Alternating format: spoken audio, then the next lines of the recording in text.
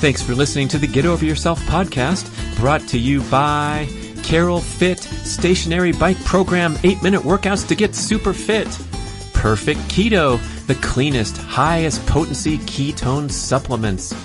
Mofo, male optimization formula with organs to boost testosterone. Let's get checked. At-home testing kits. Try LGC.com. Almost Heaven, beautiful compact home use sauna kits. Brad's Macadamia Masterpiece, the mind-blowing nut butter blend. And check out bradkearns.com/shop, my personal selection of favorite products for health, fitness, and peak performance. And here we go with the show. If you learn how to process emotions, you more quickly go from that moment of pain into remembering the love, into remembering the gratitude. If a woman does not have her estrogen levels, she will not orgasm. She cannot fall in love. She will have high stress levels. If a man doesn't have testosterone levels, he will not have an erection. He will not have good moods. And then you go deeper into the knowledge of hormones. You go counter to what everybody thought about hormones, which is that anger in a man is actually a symptom of low testosterone and high estrogen. We know that what men need most is testosterone, right? And that's success. And what women need most is respect and feel like you care, someone doing something for her. Whenever she can depend on someone, estrogen goes up. When a woman can ask for help and anticipate getting it, always her estrogen goes up. When a man has a job to do and he anticipates success, his testosterone goes up. Hey folks, I have discovered a bloody awesome new workout program that gets you results in 8 minutes. Yes, an 8-minute workout. And don't laugh, because the science supports the assertion that a properly conducted high-intensity workout lasting only 8 minutes with less than a minute of explosive sprinting effort can deliver more benefits with less downside risk than a pattern of much longer, more depleting cardiovascular workouts. It happens with Carol, my friend Carol.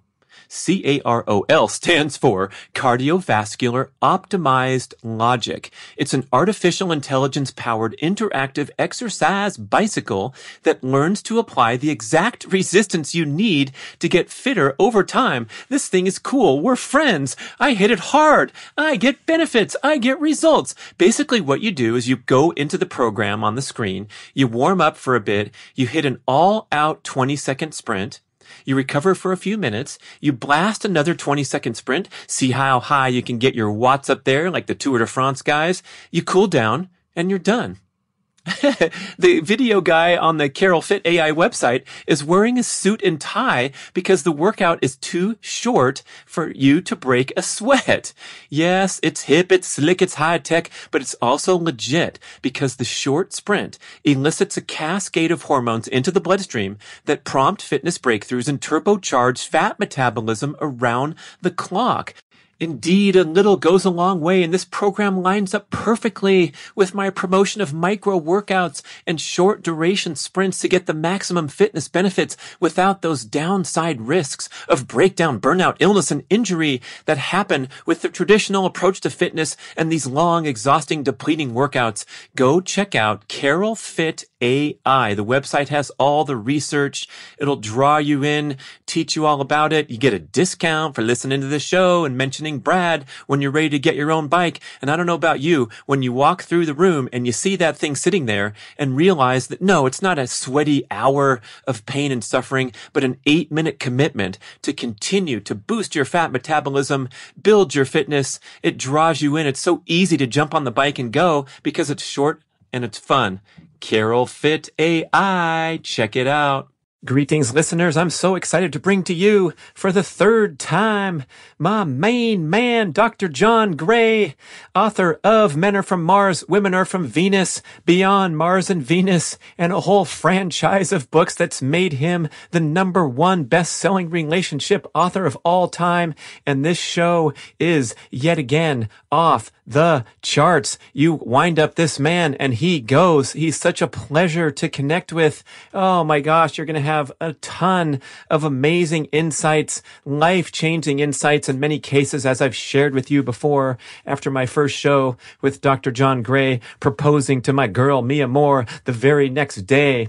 And as usual, we go off in a lot of different directions, all of them related to being the best that you can be and bringing your relationships to the next level. And especially, I try to get into the topic of when you're in a rift, when you've lost some of the magic and you're in a rut, and how to heal that, because he promised at one of the shows with a throwaway comment that you could heal relationship rifts in a few months, starting with laughing at your own mistakes. And then we trailed off onto other topics from there. But this time I brought that back and said, hey, what do you mean by laughing at your own mistakes? And how do you heal these relationship rifts and bring back the magic and the connection that you once had? And he gave us a step-by-step precise approach to do so. But the show starts out with this wonderful insight about his 80-20 rule for relationships, and that is that you want to have the self-love as a baseline, the self-sufficiency, such that you're 80% happy already, and you're looking to the relationship to add that 20% to make you happier. And if you have that void coming into the relationship, that's going to play out poorly. If you're feeling anxious and emotionally disturbed right now, maybe the quarantine and the changes of life that we've had to endure in 2020's got you edgy, stressed. He has a wonder supplement for you. It's called lithium orotate. Not the same lithium that's the prescription. However, this one is highly effective and has a 500 times less potent dose that doesn't have all the side effects. So he's into the supplement thing. You should look up marsvenus.com and see some of his stuff. Then we talk about how to heal a broken relationship where you've lost hope. And that is really the demise, the worst thing that could possibly happen is to lose hope. Remember my show with Mark Manson where he's talking about that in general life as well, that we have to have hope to give our lives purpose and meaning and have a chance at happiness. So when the relationship has lost hope, you're just going through the motions, no bueno, but you can bring it back. And the first thing we want to do is to gain some self-awareness, see our mistakes and our flawed approach clearly. And John says a great way to do that is to read a book together. He recommends his book, of course. One of them, Mars and Venus in the Bedroom, dealing with the topic of rekindling the sexual spark. But if you're just reading Men Are From Mars, Women Are From Venus, or Beyond Mars and Venus Together, you kind of create this distance between the back and forth and the blame game and where your ego's involved because you're getting criticized. And you can be more open to the idea that maybe you're trying really hard. You're a good person. Each of you are good people, but you're just applying a flawed approach. Quick example. Women, don't be questioning men. They don't like it. It raises their estrogen, gets them agitated. Men, ask more questions of your women. Seek to understand. Women want to be understood. It's okay. You be the interrogator. She be the talker. All right. And once you realize that you've tried really hard, but using the wrong skills, then you can gain hope. The relationship has a chance. And then he describes this amazing, complicated exercise where you write a letter to yourself coming from the voice of your partner, right? So you pretend your partner's writing you the letter, and he talks about that in detail. This is a fabulous show. If you're struggling with your relationship right now, or you think you can be a step better, it's going to be a life changer. And for all of us to understand the inner workings of the romantic partnership, this is your guy, John Gray. Here he goes. Boom. One of my favorite podcast guests here for the third time, John Gray. Thank you so much. A real pleasure. A real pleasure. Tell me about your Facebook Live efforts. You're going on there all the time, huh? Yeah, every day I go on at Pacific time, 10 o'clock. I do like about a 20-minute little talk and then question answers with all my comments from people for about an hour after that. It's really fun for me. You're just a powerhouse, man. How do you keep it up? It gives me life force energy. On Mondays, I teach meditation. Tuesdays, I teach relationships. Wednesdays, I teach healing the heart. Thursdays, I teach success, making your dreams come true. And Fridays, I teach sex and single life and romance and all that. You mean, is this on Facebook every time? Yeah. That's the topic. There's a topic for each day, every week for 6 weeks. I'll do it. And then I'll start again. All right. Yeah. Yeah. And the engagement, how does it go over? How are people doing these days? But we're just starting, but we're up to 1,000. So that's fun. And it's building every day. I really have been kind of out of commission for 2 years. My wife died 2 years ago, and really I was broken. I just had to go through this grieving process, and I'm greatly through it now. I'm able to see, when you go through grief, you lose someone, you feel pain when you see memories of them or you see pictures of them. And many people will avoid that. I do just the opposite. I increase it, allow it to go around, to trigger me to then look at what are the emotions that go with that. And in the beginning stages of grief, it's for me and for many people, you reflect back on everything that you could have been better. That's the whole thing. It's I could have been a better husband then. I could have handled that differently. I could have said that differently. And literally for a year, every night I couldn't sleep at night, and I remember times when I could have been better. I could have been better. And there's this part of me just longs to act out, learn from that wisdom. I mean, I've learned so much in reflecting. All my ideas of Men Are From Mars, for example, are due to reflections after we had some upset. We didn't have an easy relationship in the beginning. We overcame these challenges that I talk about, and but we did. But now I've overcome them even more. It all comes back again, and I'm back. Okay, so it's really very, very nice. I've been through the healing process many times. I thought it was like a 9-month process. My brother committed suicide. My mother died in an accident. My father died by murder. Somebody robbed him and left him in the trunk of his car. I've had some rough things. A brother that died in a car accident head on when somebody was passing in his lane. So big shocks, big. When Bonnie and I got married, it's like we went to a funeral every year. So, oh, mercy. we really went through it, and I got good at it. So I thought I was pretty good at it, but boy, it threw me for a loop. It's 2 years and I still feel some pain. But the thing about it is that if you learn how to process emotions, you more quickly and more quickly go from that moment of pain into remembering the love, into remembering the gratitude. And literally I can see my brain just go to a different part of the brain, which is happy and fulfilled with her. Every time I start to feel the pain, then our brain just goes right over to all the wonderful times we had together and feeling grateful for that. And, this is a science of grieving that people historically didn't know. And still today, without the knowledge of how to do it, people don't know. What they would do is they give you 12 days, some cultures, 12 days to grieve, and then don't think about it, ignore it, don't entertain it. But what happens if you embrace it and just as it comes up, don't encourage it, but when it comes up, you process it, you feel it, and you learn from it. You give words to the emotions. Then you finally get to the place where you realize that 90% of the pain you're feeling is an accumulation of pain from childhood. For me, now I'm able to very clearly see when the pain is there, I can easily link it back to one of my big traumatic moments was at like 6 years old, somewhere around there. I was lost. I got lost for a week from my mother and didn't know if I'd ever see her again or my family. And that was very traumatic to a child. And a week? A week, yeah, 7 days with strangers. Boy, today if the kid gets lost for 90 minutes, it's a tragedy. John Gray was out there for a week, people. Come on. Anyway, well, when I was young, when I started teaching at 19 years old, Transcendental Meditation. I was the youngest TM teacher. And I learned my stuff. I had learned my lecture I gave. I'm a good meditator. But I had massive anxiety before giving a talk. My like butterflies in my stomach to nth degree, where I even fainted my first talk. My knees shook and I fell on the ground. People thought I was dead. That's how much anxiety I had. And that anxiety, when I finally got rid of all anxiety in my life, was finding the root cause of that. And it was that abandonment experience. Okay, so I was able to relive that in therapy. And then it all went away. It's like a part of me was still frozen as that child who felt powerless in life. Because when you're cut off from your parents, it's a trauma because you feel like I don't have any power. And that creates fear and anxiety, the unknown.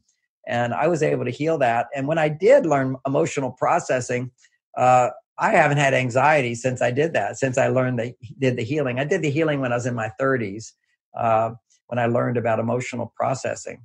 Meditation, ironically, didn't solve that problem for me. Meditation's great. I'm good at meditating, but what happens is you still have these emotional issues. Some people just are chronically like depressed. They're just not happy. You can look in their brains and you can see that blood flows to the right side of the prefrontal cortex, which makes them pessimists. They always have a bias towards negativity. Their brain just always goes to what's the worst of person, what's the worst that can happen. And then they can go into the emotions of the past accumulate. As opposed to a bias on the left side of the brain, you have prefrontal cortex, you have a bias towards positivity. And, some people are there, they're happier people. Their set point when they're happy and fulfilled, it just stays with them all the time. And what's interesting about this grieving I've been going through, my set point for happiness has now jumped massively since 2 years of processing my wife's death. Nature is strikingly beautiful for me, much more so than before. What's interesting is I used to say to Bonnie that before I met her, I feel like my life was black and white. I didn't really see the color. Women often will see more colors. They actually do see more colors, but we would go on walks and she'd see flowers and she'd see trees and she'd see her garden. She'd be really happy looking at those things. And the children, the way things she would say about the kids, it would just open my heart to see the world through her eyes. It's kind of like what happens when we grow up as an adults. We love to be with little children because we get to see the world through their eyes. Those are really a part of us that's still like a little child inside. And I'm kind of forming this idea right now as I'm talking to you, because I've been wondering, why am I like so enamored by trees? It's suddenly these trees, they all seem like cathedrals to me. I live in a really beautiful place where they have redwood trees. They're really tall. But I said, okay, when I first saw them, it was great, but that's about it. But my wife was massively enamored by those. And as I've been processing, it's literally like she's inside of me now, because today I spent an hour just walking through the forest, looking at trees. It was just the most amazing thing. Never before have I had that experience. And yet that was like my wife's experience. So, when we love someone, it's because they have qualities that are buried deep in ourselves. And by all this grieving and letting her go on the outside, I found her on the inside, as bizarre as that might sound to some people. But, my whole thing that I've talked to you about, as men and women, we both have a male and a female side. And, for men, it's testosterone. When you're on your male side, your testosterone literally is about 30 times higher than a woman's. And if you're on your female side, a woman typically has 10 to 20 times more estrogen than a man. If a woman is unhappy, her estrogen levels are very low, like a man's. And if a man is angry or depressed or stressed, his estrogen levels become like a woman and his testosterone levels go down. It's very interesting, isn't it? Well, that's the centerpiece, the starting point for getting a fighting chance at relationship success. And I love how you brought that out. I mean, you've been writing for a long time, dating back to the first book in the 90s.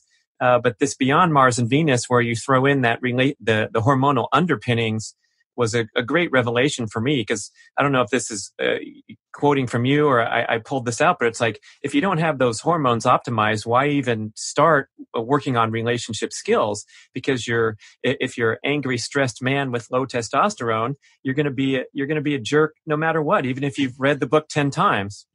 Nicely said. It's really, it's like a cliche, old understanding. You can't love somebody else till you love yourself. But that's kind of an abstract concept of, does loving yourself mean I look in the mirror and I go, hey, I got great muscles? It means a lot more than that. It means having a sense of self-sufficiency, so that when our partner is not able to be like the perfect, beautiful person that day because they're in a bad mood, it doesn't shake us to our core. Basically, there's a solidity to, I have well-being, and my partner can make me happier, but they don't have the power to bring me down. Now, having said that, that's the ideal, because I have a life that's not dependent on her. But my thing is the 80-20 rule, which is 80% of my happiness comes not dependent on my partner. 20% comes from them, and only to take me happier. My partner can take me to happier, but they can't make me happy. Is I have to have lots of different activities in my life that make me happy. And, here's the interesting thought. I like to flesh these things out. What does it mean to be 80% happy? Well, I get up in the morning. Sometimes I'm tired. I don't really want to get up, but I cope with that. I don't blame anybody for that.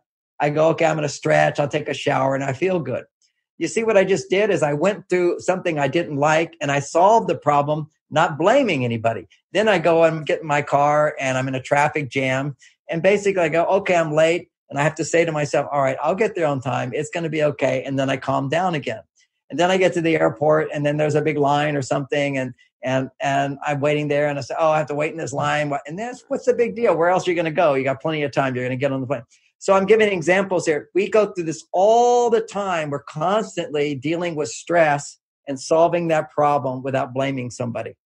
And sometimes even when we do blame somebody, we'll come back and go, okay, there's nothing I can do about it. So we're constantly coming back to finding our happiness on our own. Then suddenly we get in a relationship, we start blaming our partner. And the tendency to blame your partner will become less if you found that set point and you actually were able to come back to happiness, as opposed to coming home going, the world's awful, people are awful, they're no good. Then your set point is much lower. It's very hard for somebody to make you happy. Maybe a little bit. And the newness, there's a little trick to this, is that when the relationship is new, just the fact that there's newness to it will stimulate the pleasure hormone in the brain. Dopamine levels go up. But then when the newness goes away, it's really up to you to have your set point up so your partner doesn't have to do a lot or be perfect to bring you to a higher level. Or ideally, before you start even engaging, before you sign up for the app, you have a good 80% baseline going where you have some resiliency. I suppose if you don't have that, then you have such a high risk because you're pouring your heart and your emotions out there into a relationship. And so you're really fragile and vulnerable anyway. And then if you don't have that 80% locked in, oh my gosh, your day could get ruined by a simple wayward comment or a minor argument. You hit it right on the nail. If we could all just sort of stand back and analyze ourselves and realize that we can let our partner make one comment and it can ruin our day. And I want to throw in a little thing, at my website, marsvenus.com, I do have a whole section on wellness and I recommend different supplements. But there's one supplement, and I think it's relevant because people are in COVID right now, and it's really hard to get your 80% away from your partner. So you feel a lot of stress. What happens in the brain when our hormones are when we're stressed, our hormones go out of balance. But also the brain goes out of balance. And that one little phrase your partner says, your brain will start to loop on that. It just keeps going back to it. You start to feel, I want to be kind and loving, and boom, you remember they said that, or they did that, or that happened. And it just keeps looping and looping and looping. And what I have found in the last 25 years, and I've been promoting this idea about the share, there's a mineral which will stop that looping quite a bit.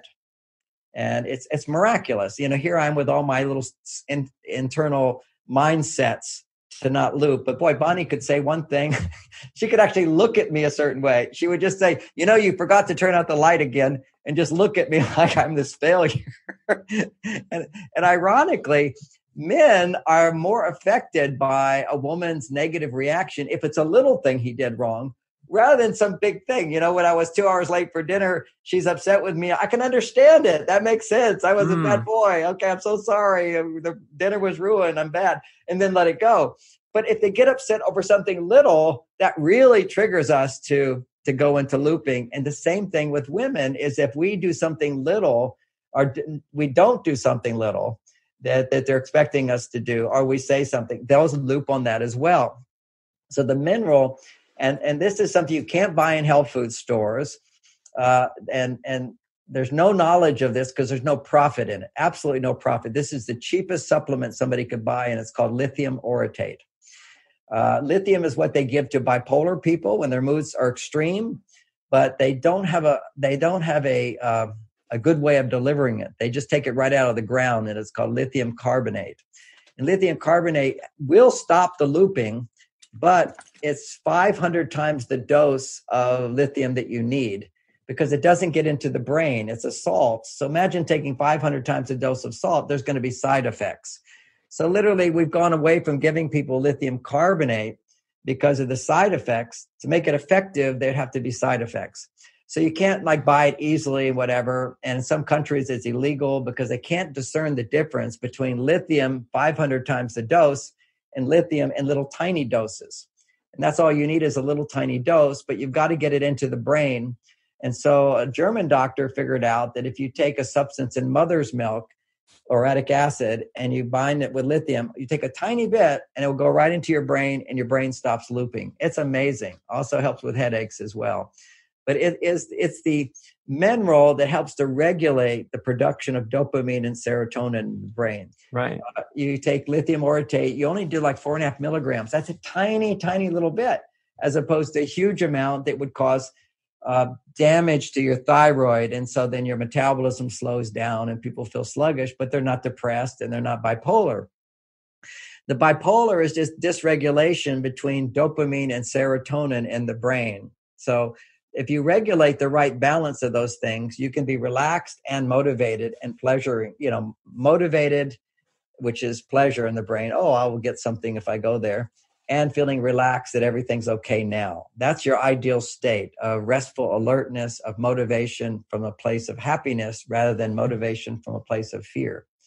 So when we can have that nice balance of dopamine and serotonin, that's also what happens at the time of climax. Okay, we go into, that's really arousal when it comes to sexual arousal, is we're in that flow state. I'm pleased to present B-Rad grass-fed whey protein isolate superfuel, the absolute highest quality, all-natural protein supplement infused with creatine that delivers everything you need to optimize your appetite for fat loss, recover quickly from workouts, and build and maintain lean muscle mass, the single most important attribute for aging gracefully. Our protein comes directly from small family farms in America's dairy land of Wisconsin. It's cold processed and microfiltered for maximum bioavailability and digestibility. So please don't mess with the many cheap commodity protein supplements that are ineffective, inferior, less pure, and often contain junk sweeteners, especially the plant-based offerings that are vastly less bioavailable than the gold standard of protein supplements, that's whey protein isolate. Whether you're in your peak athletic years looking to grow and recover, or in the older age groups trying to delay aging and decline, whey and creatine are widely agreed to be the most critical and effective supplements to take for the rest of your life. You can easily stir the superfuel in water or make a delicious smoothie every day.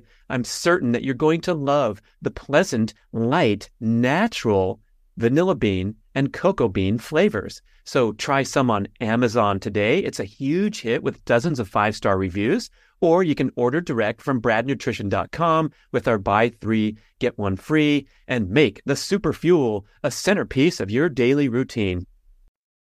So striving to keep that dopamine and serotonin balanced with, for example, good relationship skills where you don't start arguing and complaining as a male and messing with your hormone balance.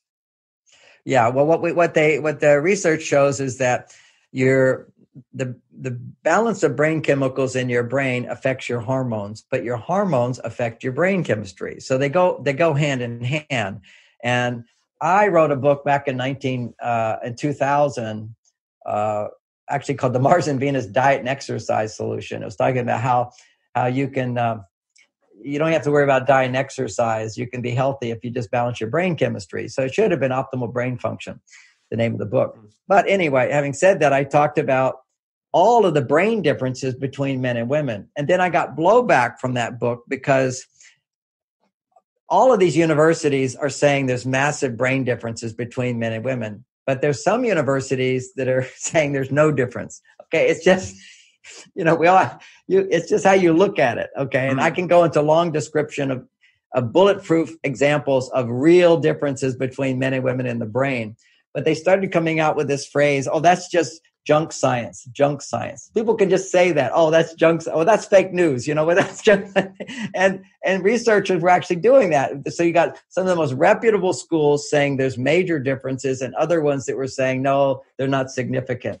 So after that book, I decided to find another way that nobody can disagree. You can't say that hormone understanding is junk hormone knowledge. We all know it's absolutely true. You can't deny it. It's simple hormone tests. It's now common knowledge. You look on a test. If a woman does not have her estrogen levels, she will not orgasm. She cannot fall in love. She will have high stress levels. If a man doesn't have testosterone levels, he will not have an erection. He will not have good moods. And then you go deeper into the knowledge of hormones. You go counter to what everybody thought about hormones, which is that anger in a man is actually a symptom of low testosterone and high estrogen. Aggression, which we always think, oh, men, they have super high testosterone levels, so they're really aggressive. And so they thought, oh, that's what caused it. But actually, it's when you have a lot of testosterone and you feel threatened, and your testosterone turns into estrogen. There's actually a shift in that the regulation of estrogen function increases, testosterone goes down. Aromatase. The aromatase kicks in.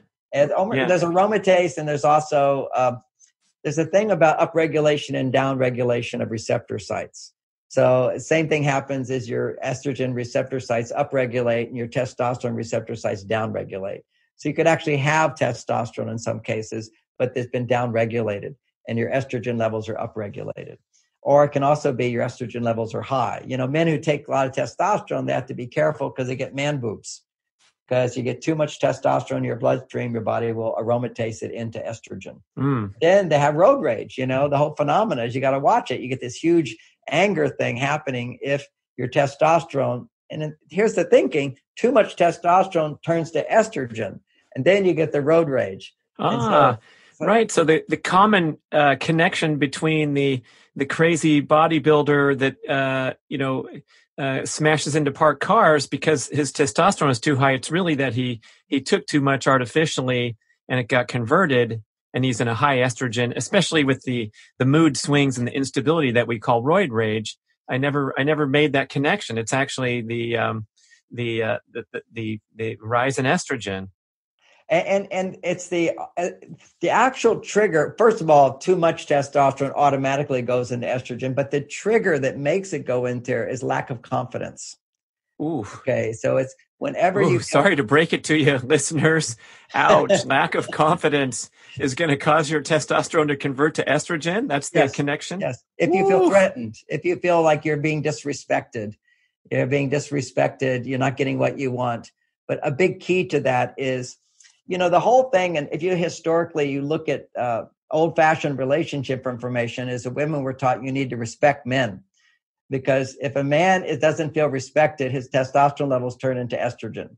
It's like low self-esteem means you better treat me like I'm a king. If you actually feel high self-esteem, you don't get all bent out of shape if somebody mistreats you like you're not a king. You see, it's all your lack of self-esteem, lack of confidence makes you more needy, more demanding, more controlling. And I do say this for women. It's if ever you are in the presence of an angry man and you feel threatened, the best way is to get out of there, but you have to say something. And the thing to say is, I think you're right and I'm wrong.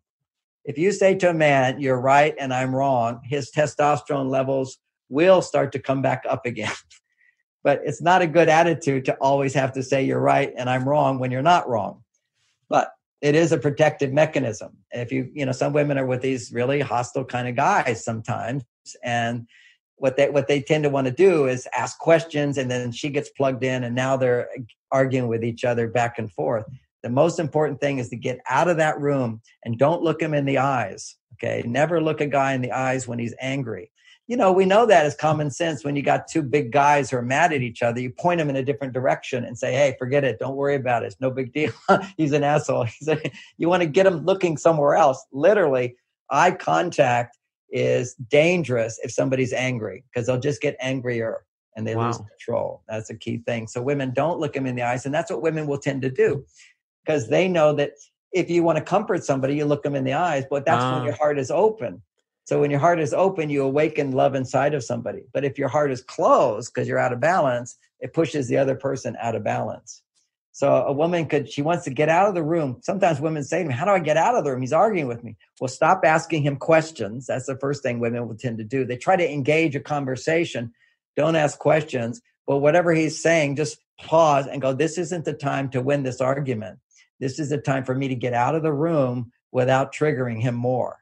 Because if you say, oh, you're being mean, you're heartless, you're cruel, you're angry, and that just makes him wrong. So whenever a man feels right, he will calm down.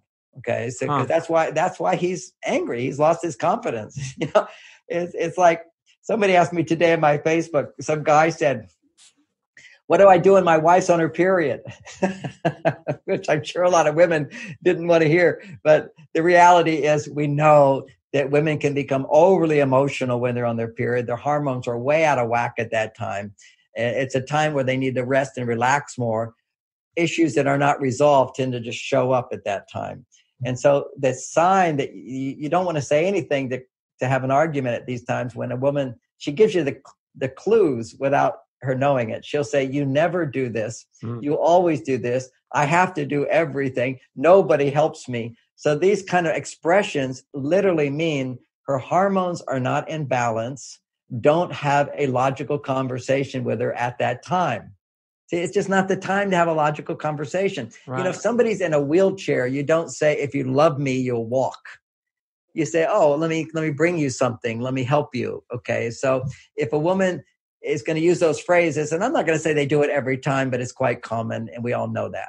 And so it's very good to know when she's having her period. It's also good to know the 5 days after her period is over, because that's the time when you can have the best sex. That's the time when you can have the biggest impact. That's the time when little things that you do for her will have the biggest impact. It's because women look for those little things, but particularly in those 5 days after her period, her body, the estrogen levels start to double. And as they start to double, that means her need for love increases, her sensitivity and her need for love from you.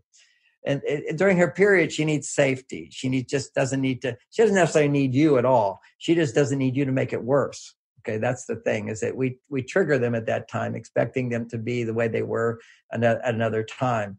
Or they have some emotional reaction to something and we make them wrong for it. We literally can drive her crazy. And that is true. I mean, guys do this all the time. They don't know they do it. In more dysfunctional relationships. I was on a cruise one time, and this woman beat up her husband and they had to take her off the cruise. Okay. So this is a woman behaving badly. I mean, she was hitting him and doing all this stuff and calling him names, and everybody was like, whoa. And of course, he's the guy who's going, whoa, crazy woman, crazy woman. But the reality, if you could have seen what built up to that, it was his attitude, crazy woman, bitchy woman, no good woman, that causes her to go further out of balance, that she loses her logical side of her. Because we can do that to each other, just as women can push a man into the violent part of him. We always look at violent men as oh, they're always 100% responsible. They are for their behavior. But prior to that, there was an argument where a woman was asking lots of questions and engaging him. And that's the mistake. If women just understood, men are not like women.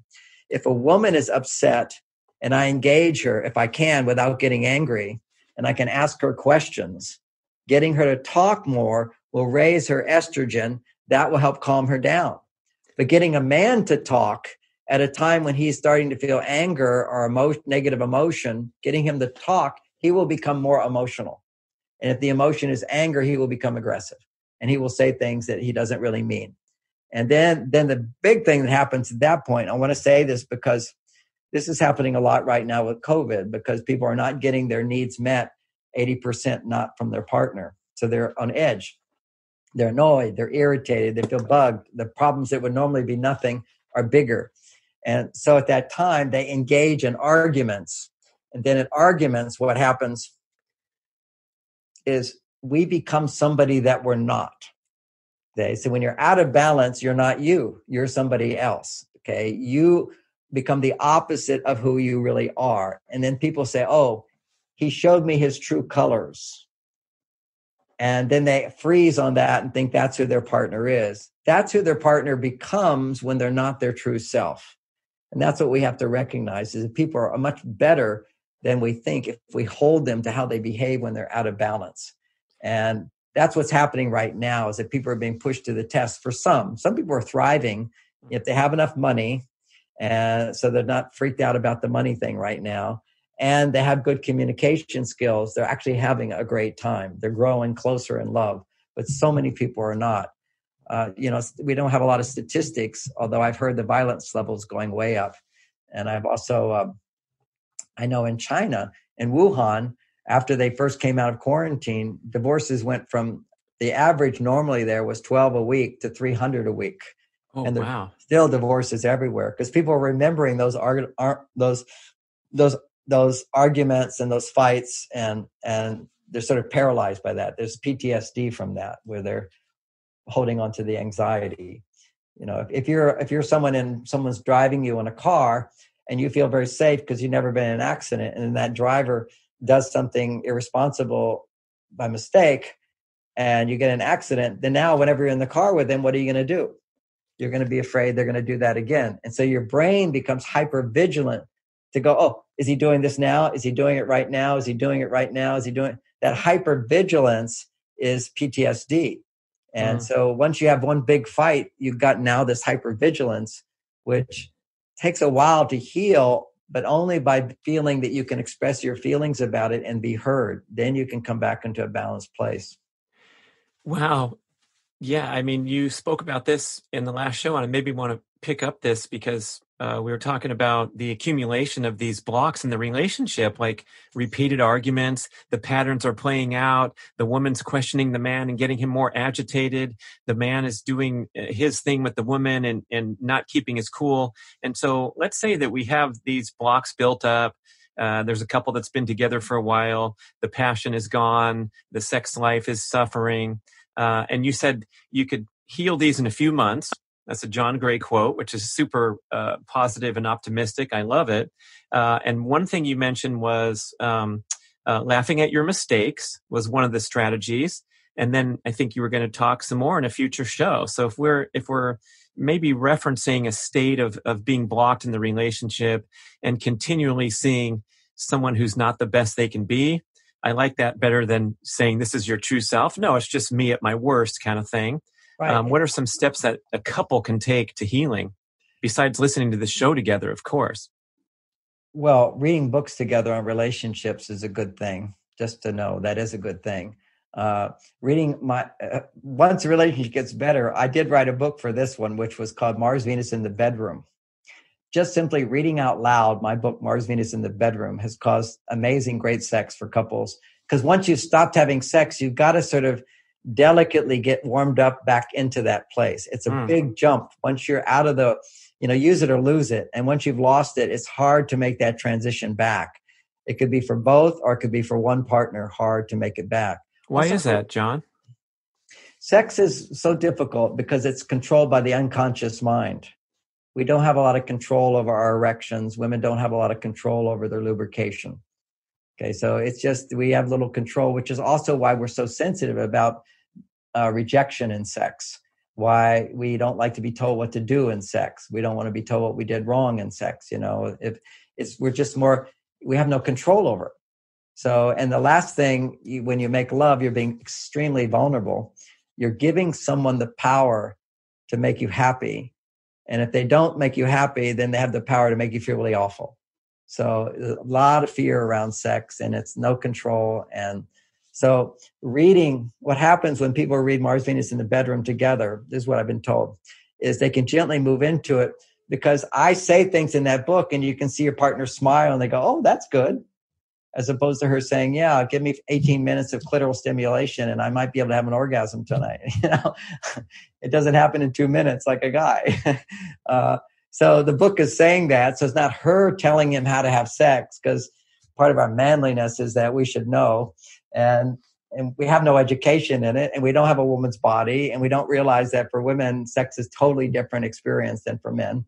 It's inside thing. We're eating out and they're inviting a guest in.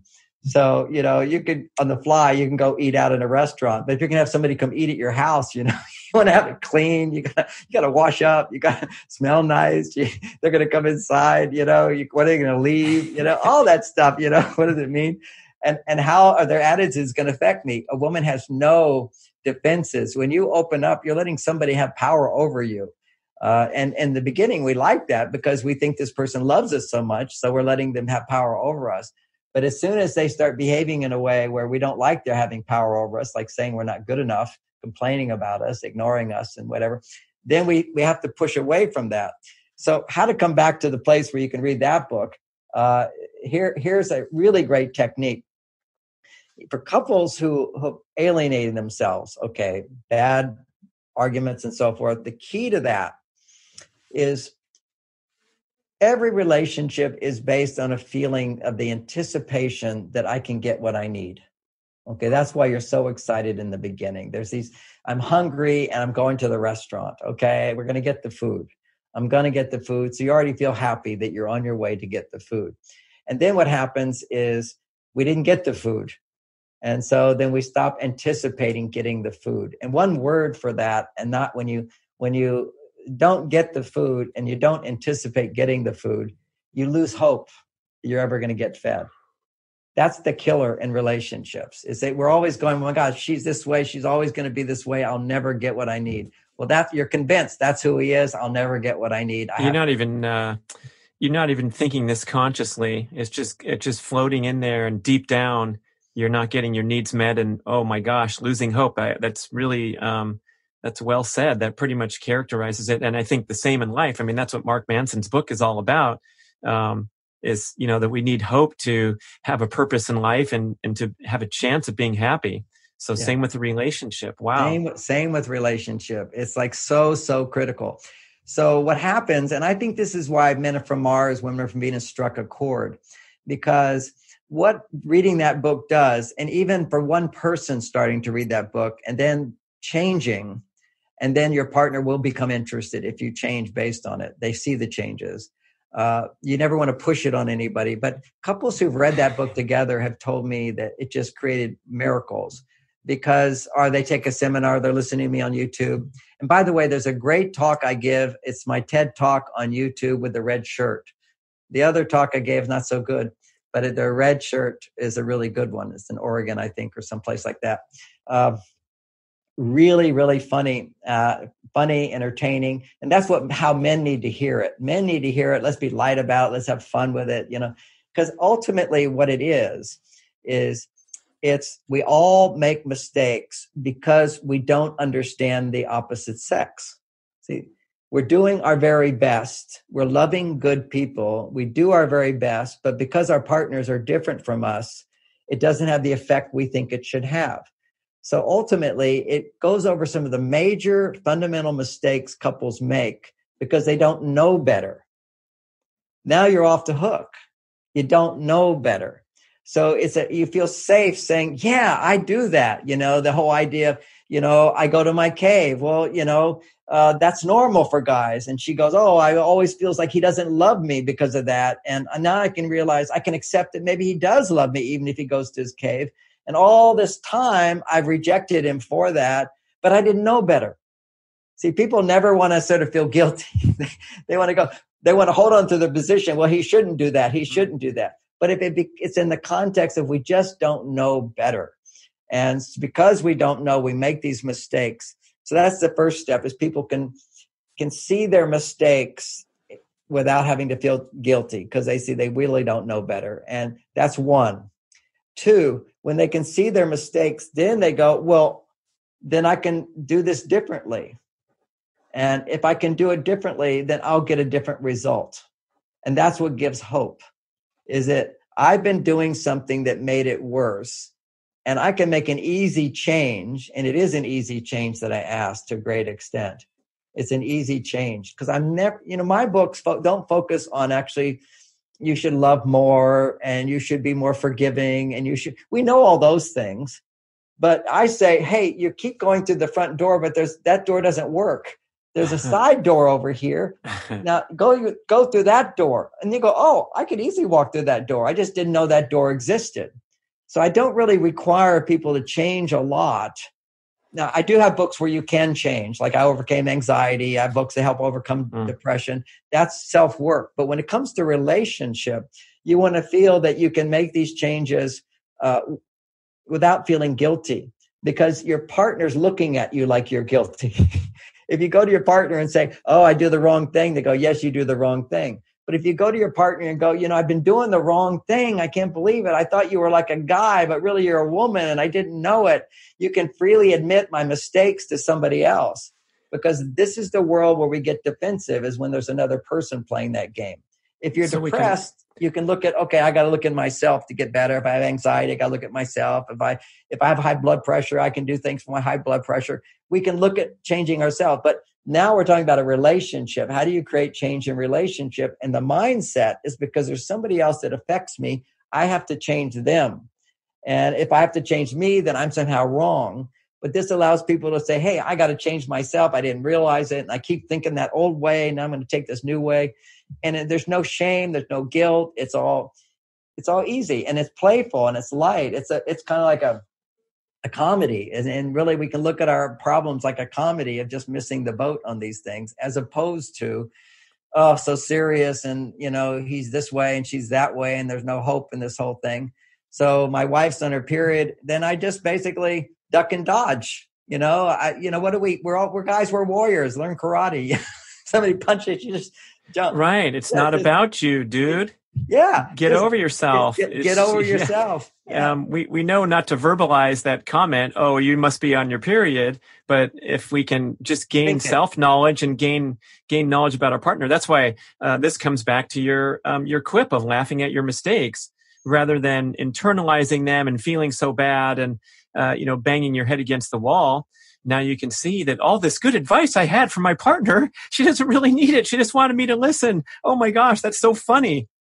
Now, I want to discuss the incredible benefits of red light therapy and how you can get started with Mito Red Light. Mito, like mitochondria, red light makes the premier light therapy devices in the world and at incredibly affordable prices. I stand in front of my Mito Pro 1500 unit every morning, carefully exposing my eyeballs, other important balls, and my entire body to special wavelengths of red and near-infrared light. When I tell people about my daily devotion to red light therapy, they typically ask, does this stuff really work? And the answer is yes, and there are thousands of studies supporting its effectiveness. Here's how. It's called photobiomodulation, where specific wavelengths of red and near-infrared light, red's visible, near-infrared is not visible, that's why it looks like only half of your panel's working. These wavelengths help mitochondria in cells throughout your body produce more energy and clear waste products more efficiently. Red light exposure helps mobilize nitric oxide trapped in the mitochondria and allows oxygen to return to the cell and increase ATP production. The benefits are proven again and again for skin health, muscle recovery, joint pain, and numerous inflammatory conditions. Red light therapy is also beneficial for circadian rhythm alignment because we generally get far too little direct sunlight and too much indoor blue light from screens and light bulbs at the wrong times. You don't hear much about this benefit of red light therapy, but when I turn on those lights, first thing in the morning, as soon as I wake up, I walk across the hall, I stand in front of the panels, and I feel instantly awake and energized. And believe me, there's a lot of days where Mr. Health Guy here wakes up feeling a little groggy and a little whiny, like I don't want to get up now and get into my morning exercise routine. But when I stand in front of the lights, in 1 minute, I swear I feel wide awake. I get all that grogginess out naturally. It's super powerful, super effective, besides all the healing and the cellular benefits. I also love it for being a natural wake-up machine. You have to try red light therapy. I am certain that you will become a devoted user. And guess what? Mito Red Light offers a 60-day no-risk trial period and a special 5% discount for B-Rad podcast listeners. Just visit Mito Red Light, M-I-T-O, redlight.com, and use the code BRAD on any of their products. Go for it today and get started on your red light journey. Now that we're going to go to a deeper level of the 2-month cure here. Okay. So once you want to get that basic understanding where both couples or even one person can understand that, at least they're going to be non-defensive. Then the next thing is that person or both can do this if they're both getting the information that, hey, we're doing our best. We just blew it because we weren't doing the right thing and it brought out somebody that's not really me. So the next thing is you write a letter to yourself as if it's the other person writing it. You go to them and you say, because you're the one who's been studying how we mess up, and because in my book, Men Are From Mars, I say, man, when you try to fix her, she will feel 12 different things. They're all written out there. The 12 different things women will feel. There's all these charts and she feels this, she feels this, she feels. So it gives you more intuition into what she's probably going through being married to you. So now I'm going to write a letter from her to me and say, honey, I'm reading this book and I'm realizing all these mistakes and I understand how I've hurt you or misunderstood you and really must have caused a lot of anger and frustration in you. So I'm writing this letter. I wrote this letter to myself from you, expressing what I imagine your feelings must be towards me, and just rip yourself over the coals in this letter. You see, when she goes, oh my gosh, he wrote that as if this is how I feel about him. And there's a format in all my books where I talk about, it's called the feeling letter technique. And where you start out writing about what makes you angry with your partner, then what hurts or makes you sad about your partner and your relationship in your life, and what you're afraid of when it comes to your partner. Things like, I'm afraid you don't love me, afraid we'll never get better, afraid of spending my life with you and you don't give me what I need. I'll never get what I need. I'm afraid that I can't be myself with you. These are vulnerable things. And I write about those in the books to give you some hints on what you might be feeling. Anger, sadness, fear, and then guilt.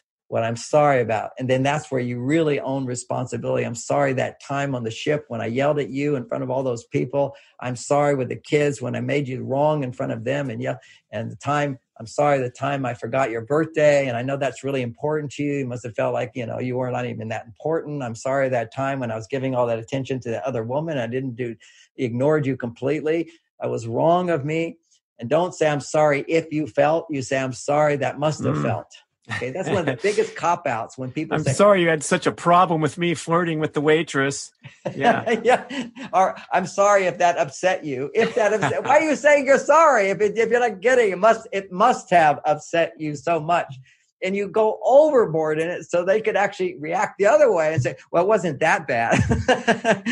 Let them argue with you. They say, well, I really don't feel that angry with you. I feel more like this. And whatever their reaction is, you make it okay for them to have it. What you want to do is just let them know and experience that you're experiencing a new level of awareness, of sensitivity to what they must be going through being married to you, being with you. And you don't just do these, you don't feel loved by me. You must have not felt loved at all when I said this to you and this to you. It would be as if I don't care about you. And so the buzzwords in Men Are From Mars, and these are those ones, you get a whole chapter on this one, is, and also in Beyond Mars and Venus, it's even elaborated more, but it's the primary emotional needs. I try to categorize things. If I was to constantly express how my wife might be feeling, living with me, there would be a bottom line where I say, when I didn't do that, and I didn't give you the room to buy the own car you wanted. I was really pushing for this color and you really didn't even know if you wanted that color. Just all these little examples that could have been upset. It must have really sounded like I don't care. And I feel ashamed. I feel, afraid. I hurt your feelings. I'm so sorry because you deserve to have what you want. Caring, showing that you care is number one for women. Showing that you understand. I understand you must have felt this. I understand you must have been angry. I understand you must have. Not I understand if you. That's I'm sorry if I offended you. That is such a weak statement. There's no accountability. I'm sorry, I must have offended you. It must have hurt. It must not have felt good. It must have felt like I don't recognize all the things you do. And I realize I haven't seen it. I've been thinking about myself. When it comes to men, really good apologies. I wrote about this in one of my books called Mars, Venus on a Date. And I wish I'd written a book just Mars, Venus for romance, because it's about everything, but it's on dates, single people, how to hook up. And there's a way men can apologize that has big impact to women, bigger than you would think. what I just gave you is to apologize places where you weren't caring, where you weren't understanding, giving more understanding now, and respect. I didn't respect you when. You know, the Aretha Franklin song, R-E-S-P-E-C-T. That's the big one for women. Women are one who've been living on this planet with little respect. They need respect more than men. We need respect, of course, but they need it more. And ironically, when you respect someone, you raise their estrogen levels up. When you prioritize their wishes over your own, happily, then they go, oh, I feel so loved and so supported. I appreciate you more. And that's, of course, what men need the most, is to feel appreciated, to feel accepted, to feel trusted. But right now I'm just doing the caring, understanding, and the respect, a letter that communicates those feelings through the words that you're using. And here's the really, this is like such a power. This is your secret power, men, when you apologize, is you say, you know, I realized that day when I was late for dinner, I was so selfish.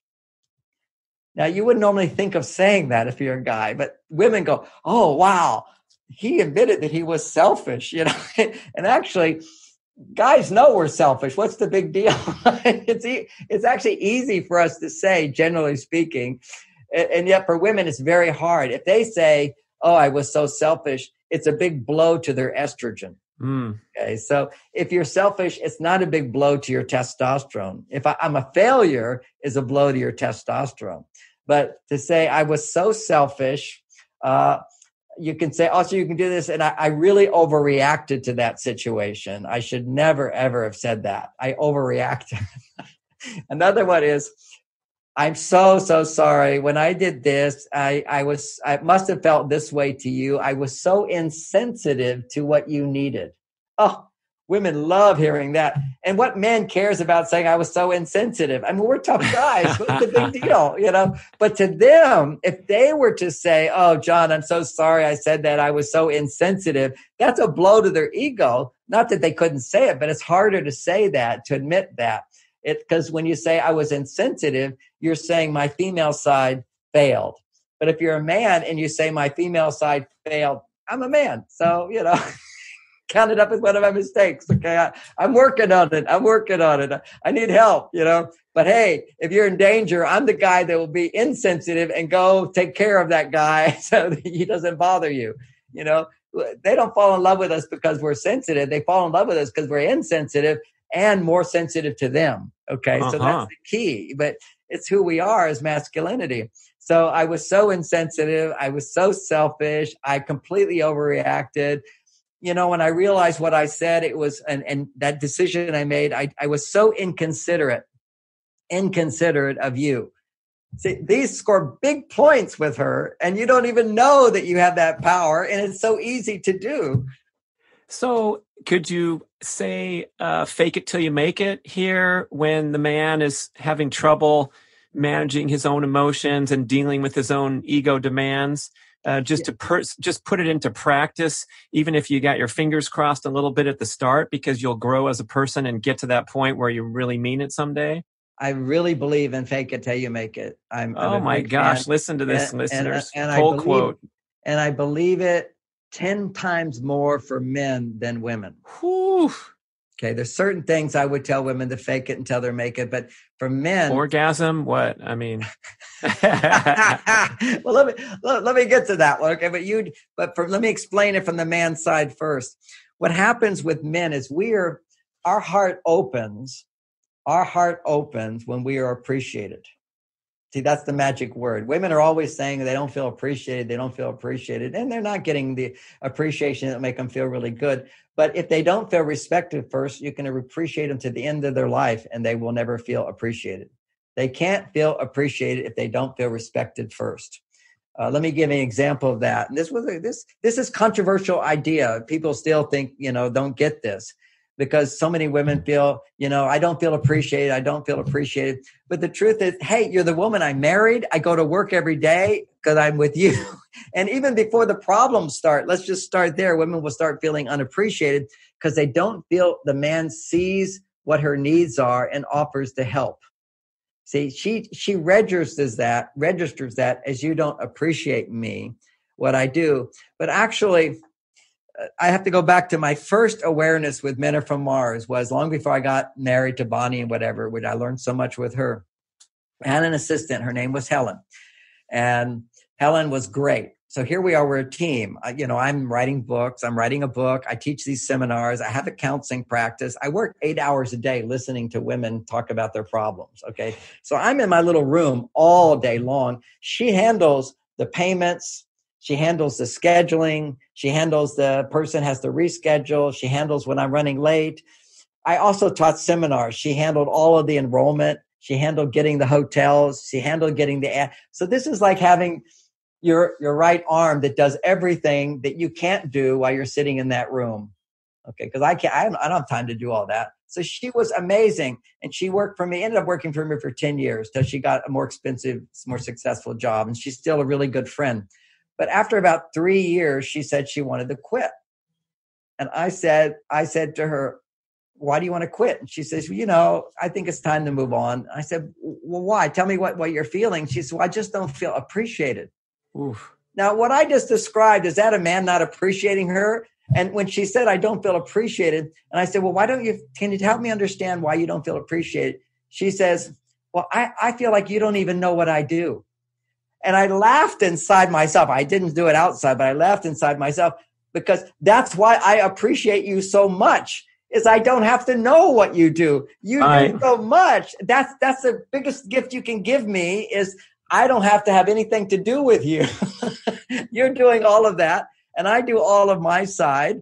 And the result is there, and I appreciate the result. And I showed my appreciation by never giving her advice, never asking her questions, never getting upset with her if she didn't do it right. I mean, I'm an amazing guy to work with. It's kind of go flow all the time, except I was missing this factor that she needed me to know what she does. And that's it. I just needed to know and to care about how she felt about those things. So I said to her, "Well, Helen, I hear what you're saying. And I realized I don't know what you do." I didn't tell her. And that's why I appreciate you so much. And I said, I realize I don't know what you do. Give me a few weeks before you quit and this see.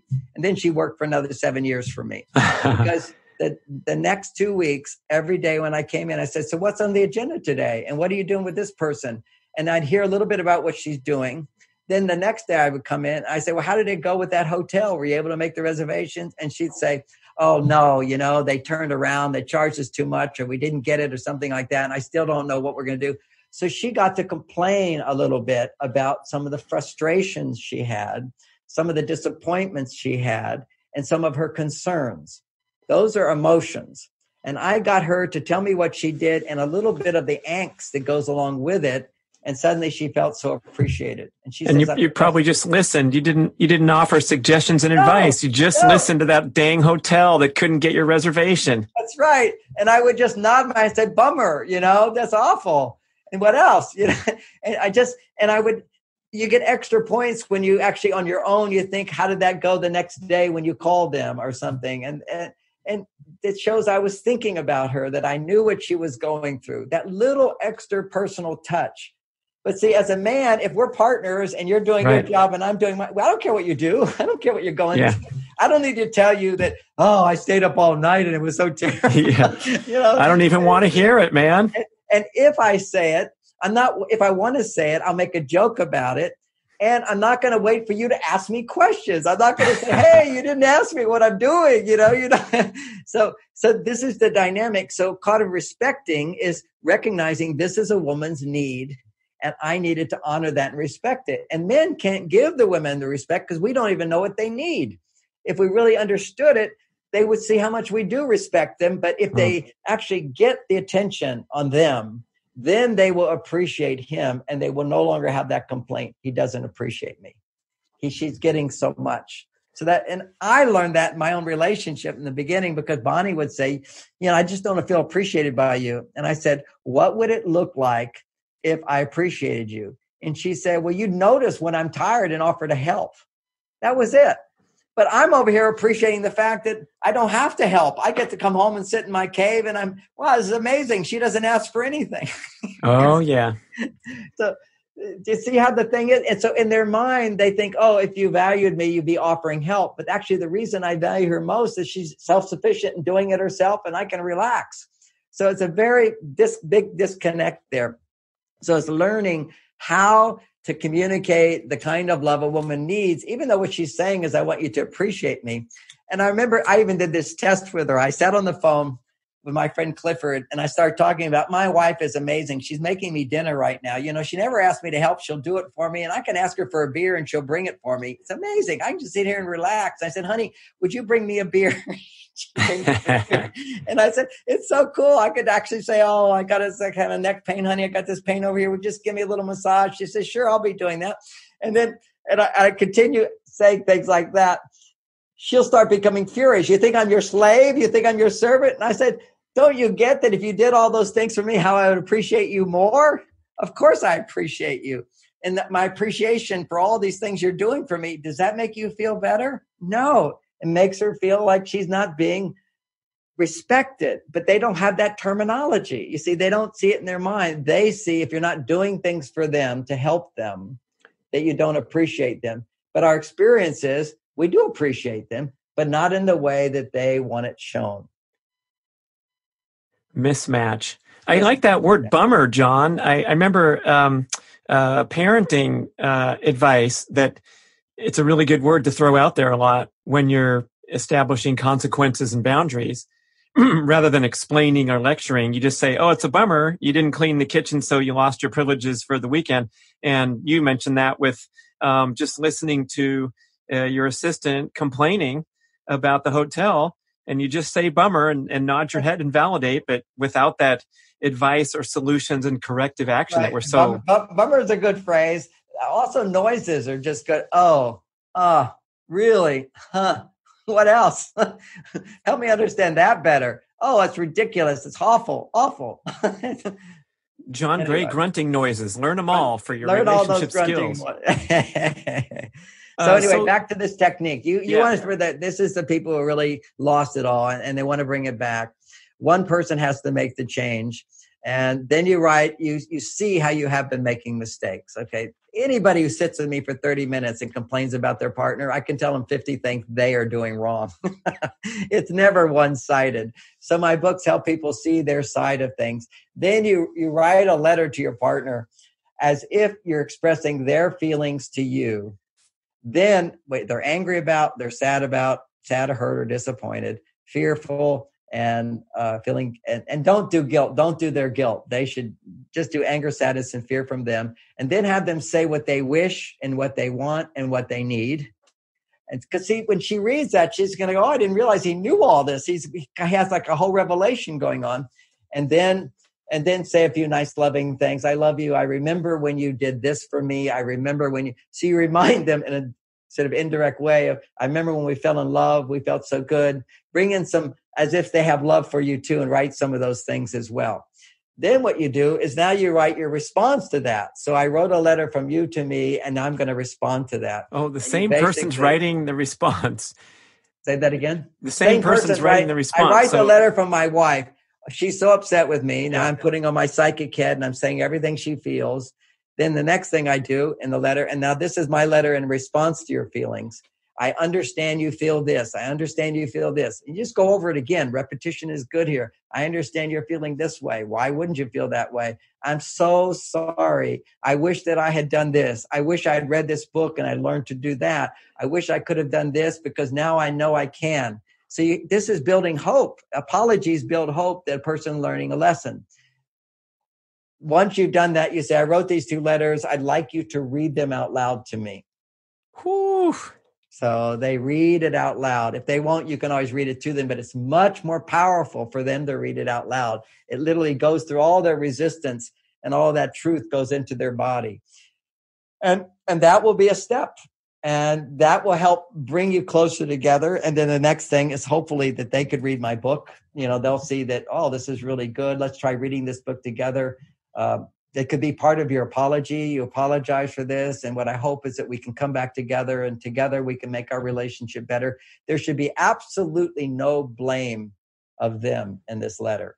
Never say, well, you know, I'm going to learn to be a better listener, and I hope you'll learn to share your feelings without always nagging and complaining. You know, in conclusion, exactly. And you know what's so absolutely no blame. They'll see themselves. Trust that they'll see themselves, And I hope that, to help me, you'd say, and to help me put this into practice more, I invite you, or I hope that we can sit together and read this book, which has had such an impact on me, where I'm learning so much. And hearing your comments would help me even better. So it's always about help me. I'm wrong. You're not. I'm going to have the problem. You never go at your partner. Give up trying to change them. That's such a relief. You're looking at changing yourself. And that can go either way. And when it comes to transformation, it can happen, but until she actually reads my book, not much is going to happen. You got to get her into that book. For men, it's not so important. Women actually have 10 times more power to make a relationship better than a man does. Whew. And of course, I just say arbitrarily 10 times. It just means a lot more power. And the reason for that is that we men are geared towards train me to be successful.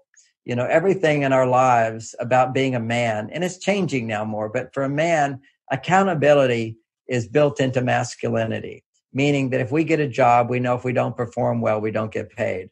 So we're constantly geared up towards have to be accountable. Women get married, and now they don't have to be accountable. Nobody's going to judge them. Society's not going to judge them on losing their job. They can be anything, and they may not get love, but they're not going to lose the marriage, because people didn't used to get married. And there's nobody judging her behavior. Are you loving? Are you not loving? And so forth, except her friends. And she'll always tell her side of the story. So they don't have that built-in accountability. But men do. You can train men. So men are like dogs in a sense, where if they're misbehaving, you learn this in dog obedience training.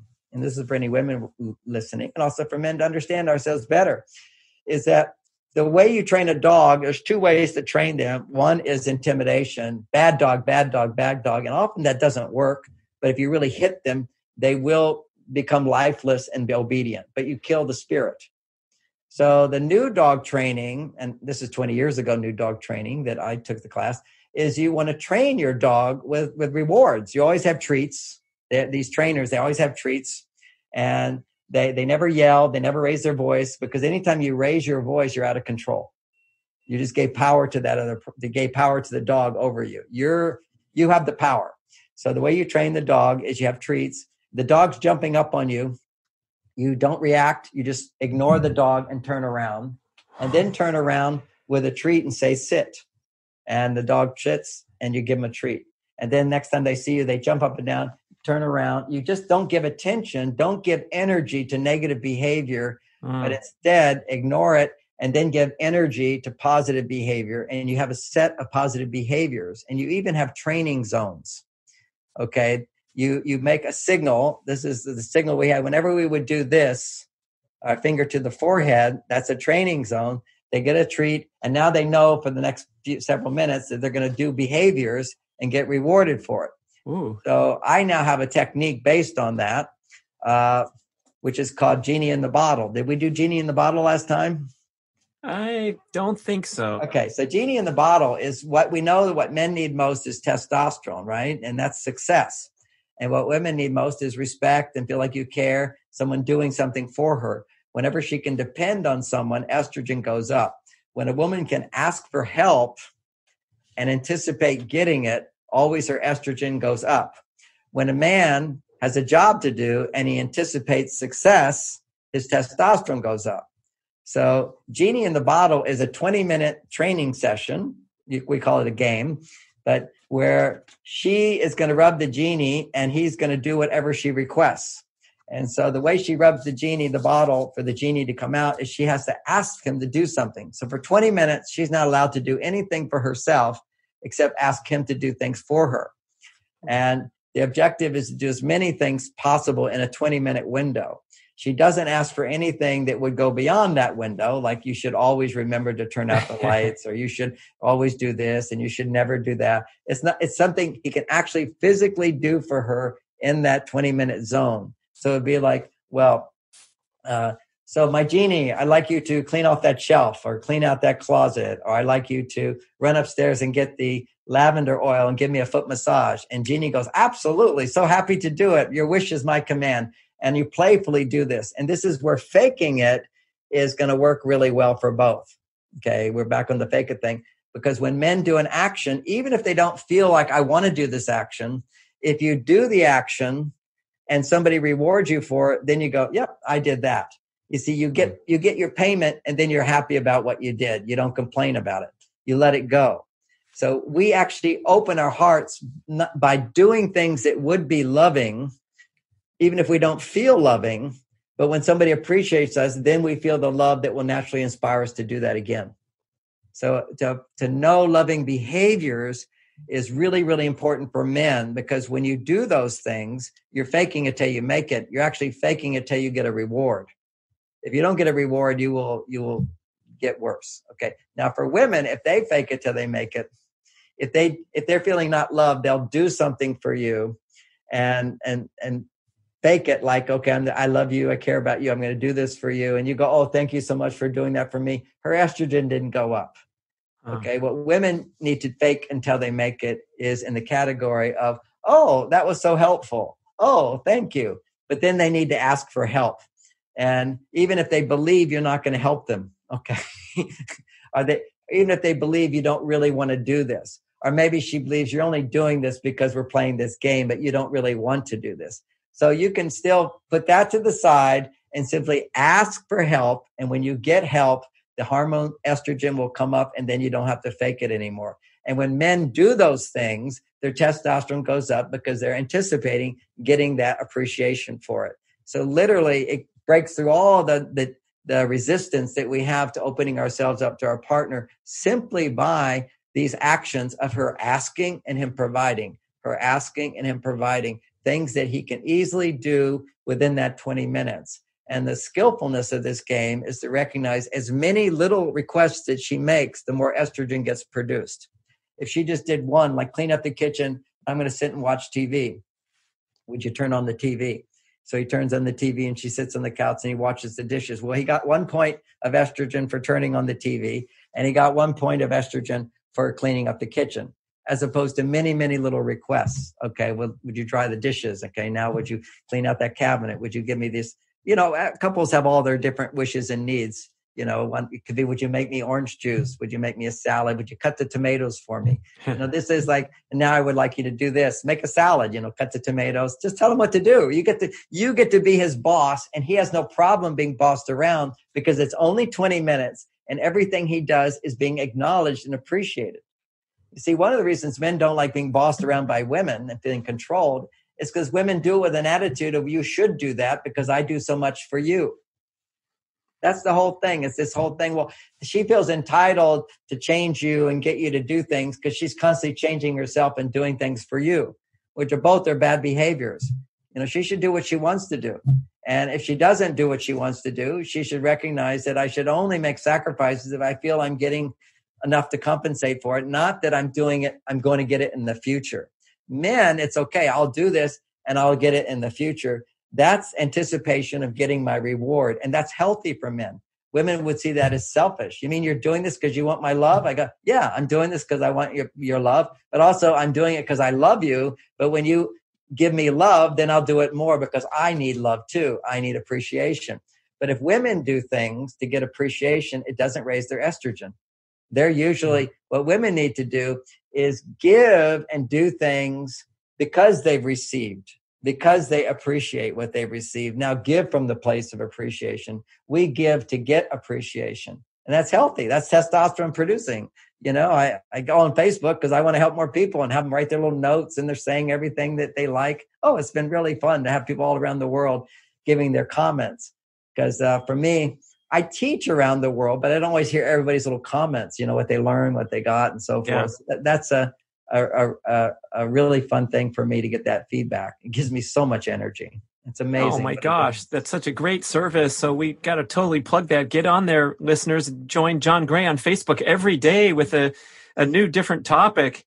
And write me notes. And write those. Is it the live comments streaming down the side? Yeah, those are fun. You can respond to them and everything.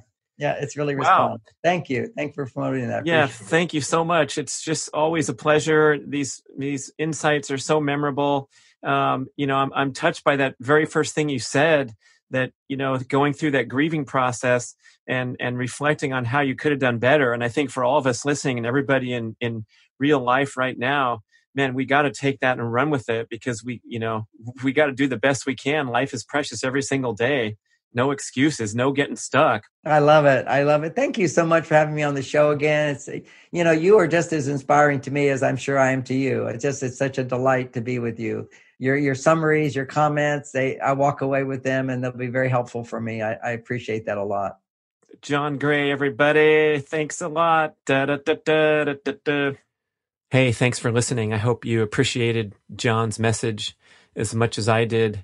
I'll tell you, right out of the gate, I started to get emotional. It's just so heavy when he's talking about the grieving process after losing his wife and not being able to sleep well at night because he's processing, thinking of ways that he could have been better in the relationship, and now it's gone forever. I mean, if we can't take that forward and live that every single day in real time, I don't know. It's pretty powerful, and I know I'll never forget it. So let's be the best we can be.